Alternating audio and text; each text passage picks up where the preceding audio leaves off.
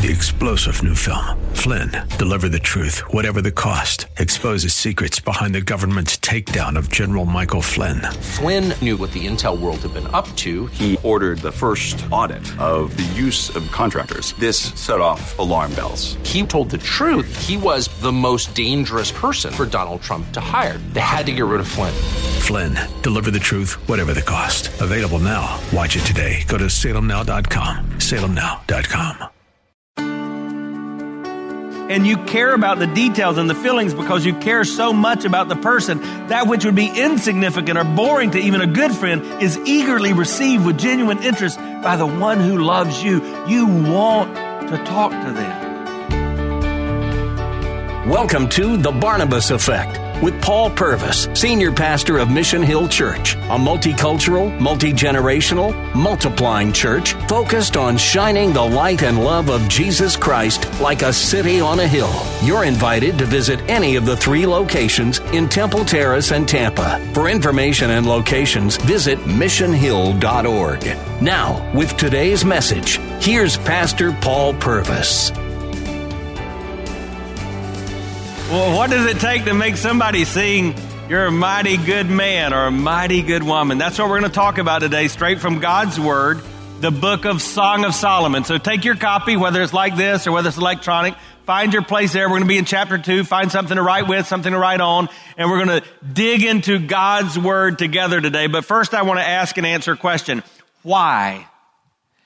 Why would we each year spend several weeks just talking about relationships?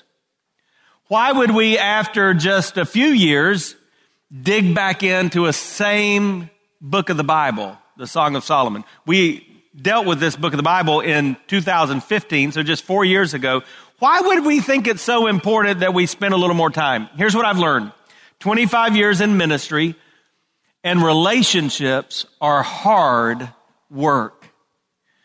This is not a time where we're going to beat one another up, and it would be that if we were going to do that, because I would deserve as much beating as anyone else. But this is a time where we're going to recognize that even Christ followers struggle to have right dating relationships. We struggle to have healthy marriages. We struggle to get this thing the way God wants it. And so we can either ignore that, or we can make sure we're taking time regularly to press the pause button and say, let's reflect on the most earthly example we have of what a divine relationship is to be. That's what marriage is. Marriage is God's picture here on earth of that eternal relationship we'll have with our Heavenly Father. That's clear in Scripture. In the Old Testament, God talks about the children of Israel. He calls them an adulterous generation because they've been unfaithful to Him. In the New Testament, Jesus talks about the church. That's people like us who've committed our life to follow Christ. He calls them the bride of Christ. So we've got to decide, are we going to step into that relationship and make sure our earthly relationships are what God wants us to be? What about those of you that are not really at a place where you anticipate ever being in a marriage relationship? Maybe you've been there. Maybe you're a widow or a widower, or maybe you're a divorcee and don't have that desire. Is this applicable or practical to you? Yes, it is. And I believe God has a message for us that will help us in not only our relationship with Him, no matter where we are in life, but will help us in our relationships with others. And I know this. There's a lot of hurt around this subject. And so before we do anything else, I just want to pause and ask God to cover this time with His presence, to speak into our hearts and minds, to ease the tensions, the anxieties that may even be felt just around the topic. That He would bring redemption and restoration, that He would provide healing, and even the work of His miraculous hand as a result of our time together. So let's pray even now. Father, in the name of Jesus, we say thank You for this time. We love You. We've come to give You adoration. This is about You. Ultimately, this is not about us because we realize our life, our existence is not about us. So our prayer is simple. Though we say this often, we don't say it ritually. We ask You to give us what we do not have. We ask You to make us into those men and women, boys and girls that we've not yet become. We ask that You would teach us what we don't know. So we thank You that we can open Your word, perfect, true, holy, and it speak to every area of our life. And so we ask You to speak to us now. God, may the words I say and even my thoughts please you, and may this be the day of change and even the day of eternal salvation for someone that hears these words. And God, we thank you for this. We ask this in Jesus' name. Amen. I want you to think about what is the main thing of this passage of Scripture we're going to talk about. We're going to dive into chapter 2 of Song of Solomon, but there is a key verse. Here's the key verse. Look at it here. My beloved is mine, and I am his. So we talked about Song of Solomon having both a literal and an allegorical meaning. This is not untrue of a lot of Scripture. A famous verse, 2 Chronicles 7:14, talks about prayer, and it says, if my people who are called by my name will, what? Humble themselves, will seek my face, will turn from their wicked ways and pray, I will heal their land. That was not written a few thousand years ago for America. It wasn't. It had a specific context, but it also has practical application. The book of the Song of Solomon is written in a way that allegorically it speaks to our relationship with God. God wants us to get to that place where we understand that we are his, that we live for his glory, and that we declare that with our lives. But it is also a literal book of the Bible where God wants us to understand that we have relationships on this side of heaven that can be better than they are. If I were to tell you one key truth in this passage of Scripture, it would be this. Jesus wants to be seen as you're all that. He wants to be number one. He wants to be first in your life. And so does your mate. If you've not yet married, your future mate. That person that under God is going to be the most important person in your life wants to be seen in your eyes as all that. Now, last week we began the first chapter of Song of Solomon. We talked about three main characters in this story. There's Solomon, King Solomon, David's son, the king of Israel. There is Shulamith, who will be his wife. And Shulamith literally means Miss Solomon. We talk about the fact we know Solomon was an imperfect person like us. He's a sinner. But this passage that we're going to study today shows us he was not imperfectible. Your issue in your relationships may not be just the reality you're imperfect, because that you have in common with everyone. Your problem may be you've allowed yourself to become imperfectible. You're not teachable. You're not growing. You're not learning. You're not saying, what I can do? And so Solomon, this man who even in this area of his life had many problems, we see that we can learn from him. And then you have these women, Shulamite's friend, and she speaks to them. Solomon sometimes speaks to them, and they're kind of sideline characters in this story. So last week we see the attraction phase of this relationship. And we learned a simple principle, and this is something we can all do. Here it is. We want to become the person you want to be with wants to be with. Now that's a hard statement to say, but it makes a lot of sense. I want to become the person I want to be with wants to be with. Everybody has in their mind somebody idealistically they want to spend the rest of their life with. Their dream mate, their dream lover. And what I want to do is recognize I can't control anyone else any time of my life, but I can do everything in my ability to become the kind of person I want to be around.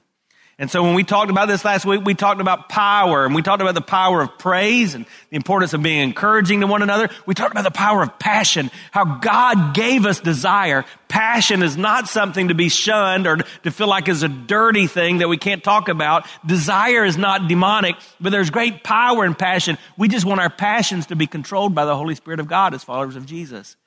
And then we talked about the power of purpose, that this earthly relationship we have, every earthly relationship, should point to the power of God all around us.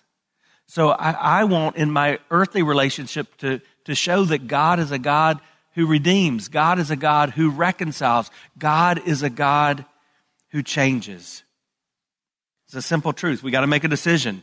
Do we do things that God says to do? If we do, we can have the things God says we can have. And that's what God wants for you. Today in this passage of Scripture, we see our two characters, and they're getting close to marriage.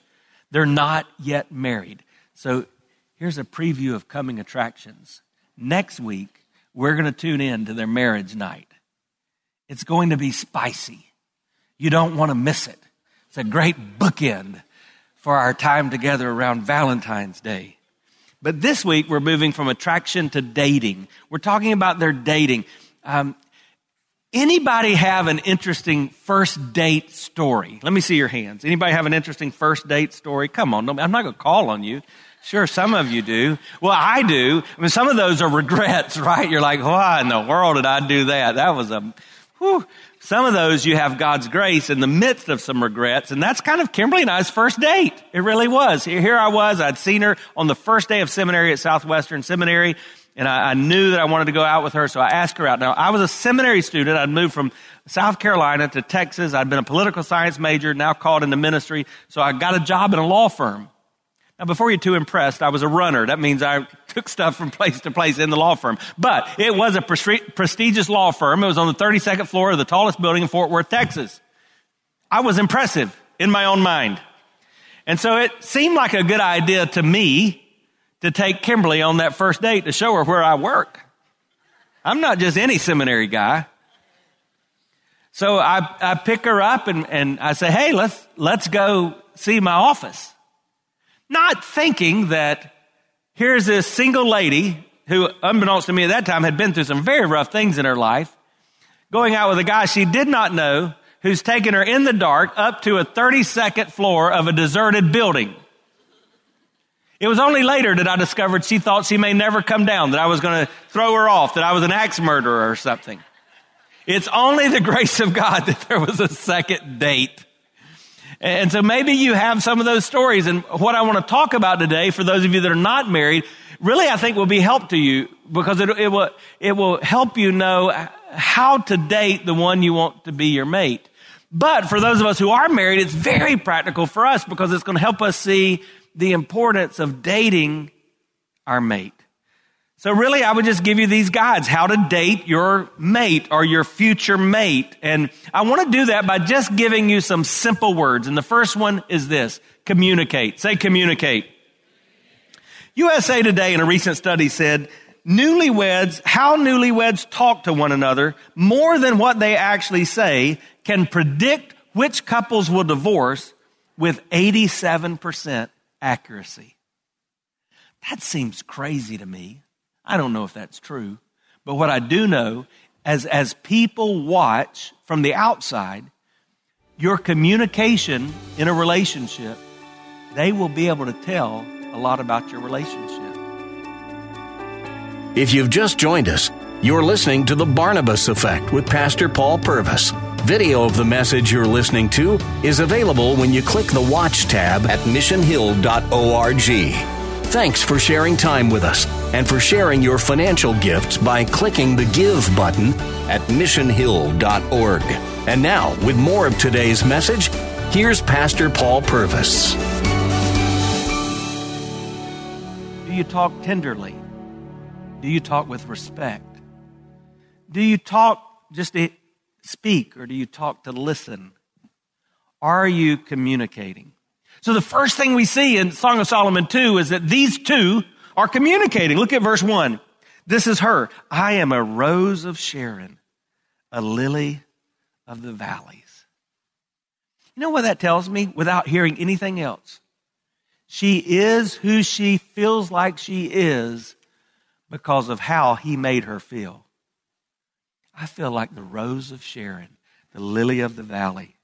Then he goes on to say, as a lily among brambles, so is my love among the young women. So he's saying, you're like the rose among the thorns. Now remember, all of these have a spiritual context. So some of you grew up in a setting like I did, and you remember an old hymn that said this: I found a friend in Jesus. He's everything to me. He's the fairest of 10,000 to my soul. He's the what? Well, a lot of you heard that. He's the lily of the valley. In him alone I see all I need to cleanse and make me fully whole. That's from this passage of Scripture. So it's reminding us at this point that Jesus, he is our all that. Once we begin a relationship with him, he's everything to us. He wants to be seen in that way by us. But in this specific context, it's two lovers. Now, in our spiritual context, how do we communicate with God? Well, there's primarily two ways. One is through Scripture. God speaks to us through Scripture, so I give you that reminder. If you're at that stage of life where you're saying, I wish I could just hear God speak, all I need to say to you is, open the book. Read it. If you want to hear God speak out loud, read it out loud. That will be God speaking to you, and then you have to listen. So another way we communicate with God is through prayer, right? And here's what I know. God will not think He's your all that. He will not think He's a priority, a passion in your life if your prayer life is dim or dull or void. And so I would encourage you, use this as a reminder, not only in your communication with others, but in your communication with God to improve your prayer life, to pray more often, to make that a spiritual discipline that you're digging into. Well, here we see that these two are clearly communicating well with one another. They know how each other feels. Man, let me just tell you something. If your wife says to you, you don't talk to me, she's not saying you don't ever utter any words. She's not necessarily saying we don't have any verbal communications. She's saying we don't understand each other. You don't know how I feel. You're not seeing into me. It's clear that these two were communicating. I love what Craig Glickman says about communication. He says, one good indication of real love is the desire to communicate, a wish to discover all about this person whom you love so much. No detail seems too trivial to be related. No mood or feeling is one is unimportant to the other, and you care about the details and the feelings because you care so much about the person. That which would be insignificant or boring to even a good friend is eagerly received with genuine interest by the one who loves you. You want to talk to them. But if we're going to communicate, we have to learn that we are all different, right? Men and women are different. So last week we talked about how we even feel loved differently. And we talked about those love languages, the 5 love languages. I hope you went by Lifeway and got your free book by Dr. Gary Chapman. We talked about physical touch and words of affirmation and receiving of gifts and acts of service, all those love languages. We're also different because we feel like our needs are met differently. It's been more than 30 years ago that a psychologist wrote a book called His Needs, Her Needs. Let me just tell you what they found. Is they studied men and women, and men said, hey, these are the things that are most important to me in a marriage relationship. Women said, these are the things that are most important to me in a marriage relationship. They came up with different lists. Look at the men's list. Number 1, surprise, sexual fulfillment. Number 2, recreational companionship. In other words, somebody to do what I like to do with me. Number 3, an attractive spouse. Number 4, domestic support. Number 5, admiration. Now, as a pastoral counselor, I would tell you I think it's a little out of order. I think admiration is way up there on most guys' list. They want that feeling that their wife thinks they're all that they're the king of the hill. But you see this men's list. Now, I want you to see the women's list. Look at this. Boom! Wait a second. Where's number 1? It didn't even make the top 5. What in the world? Affection, conversation, honesty and openness, financial commitment, family commitment. It's different lists. Why? Because we are different. We look at the world through different filters. God made us different. That's why it's so nutty to live in the day in which we live, where the world tries to blur the difference between men and women. We're different. Now, I know a lot of you have heard this, but the best explanation I've seen of this really relates men and women not to planets, not to Mars and Venus, but to animals. In our house, we have 2 dogs and a cat. We have one really big dog. He was an outside dog, and then God moved us to Florida, where we can't really have an outside dog, so he is the king of the house. And when we got the cat, I was confident that Chevy, the big outside dog, was going to eat the cat. But then I noticed it took about a day for the cat to gain control of that dog that is at least 30 times bigger than her. She will walk up to the dog, and with her paw, she'll just go, pat. And so I kind of agree with what I've heard, that sometimes it seems like women are like cats. Just listen, this is a cat. Or is it a woman? Or is it both? They do what they want. They rarely listen to you. They're totally unpredictable. They wail when they're not happy. When you want to play, they want to be alone. When you want to be alone, they want to play. They expect you to cater to their every whim. They're moody. They can drive you nuts and cost you an arm and a leg. And they leave their hair everywhere. But men are like dogs. So just listen to this. This is a dog. Or is it? Is it a man? They lie around all day, sprawled out on the most comfortable piece of furniture in the house. They can hear a package of food opening a half a block away. But they can't even hear you when you're in the same room. They leave their toys everywhere. They growl when they're not happy. When you want to play, they want to play. When you want to be left alone, they still want to play. They're good at begging. They will love you forever if you feed them and rub their tummies. They do disgusting things with their mouth, and then they want to kiss you.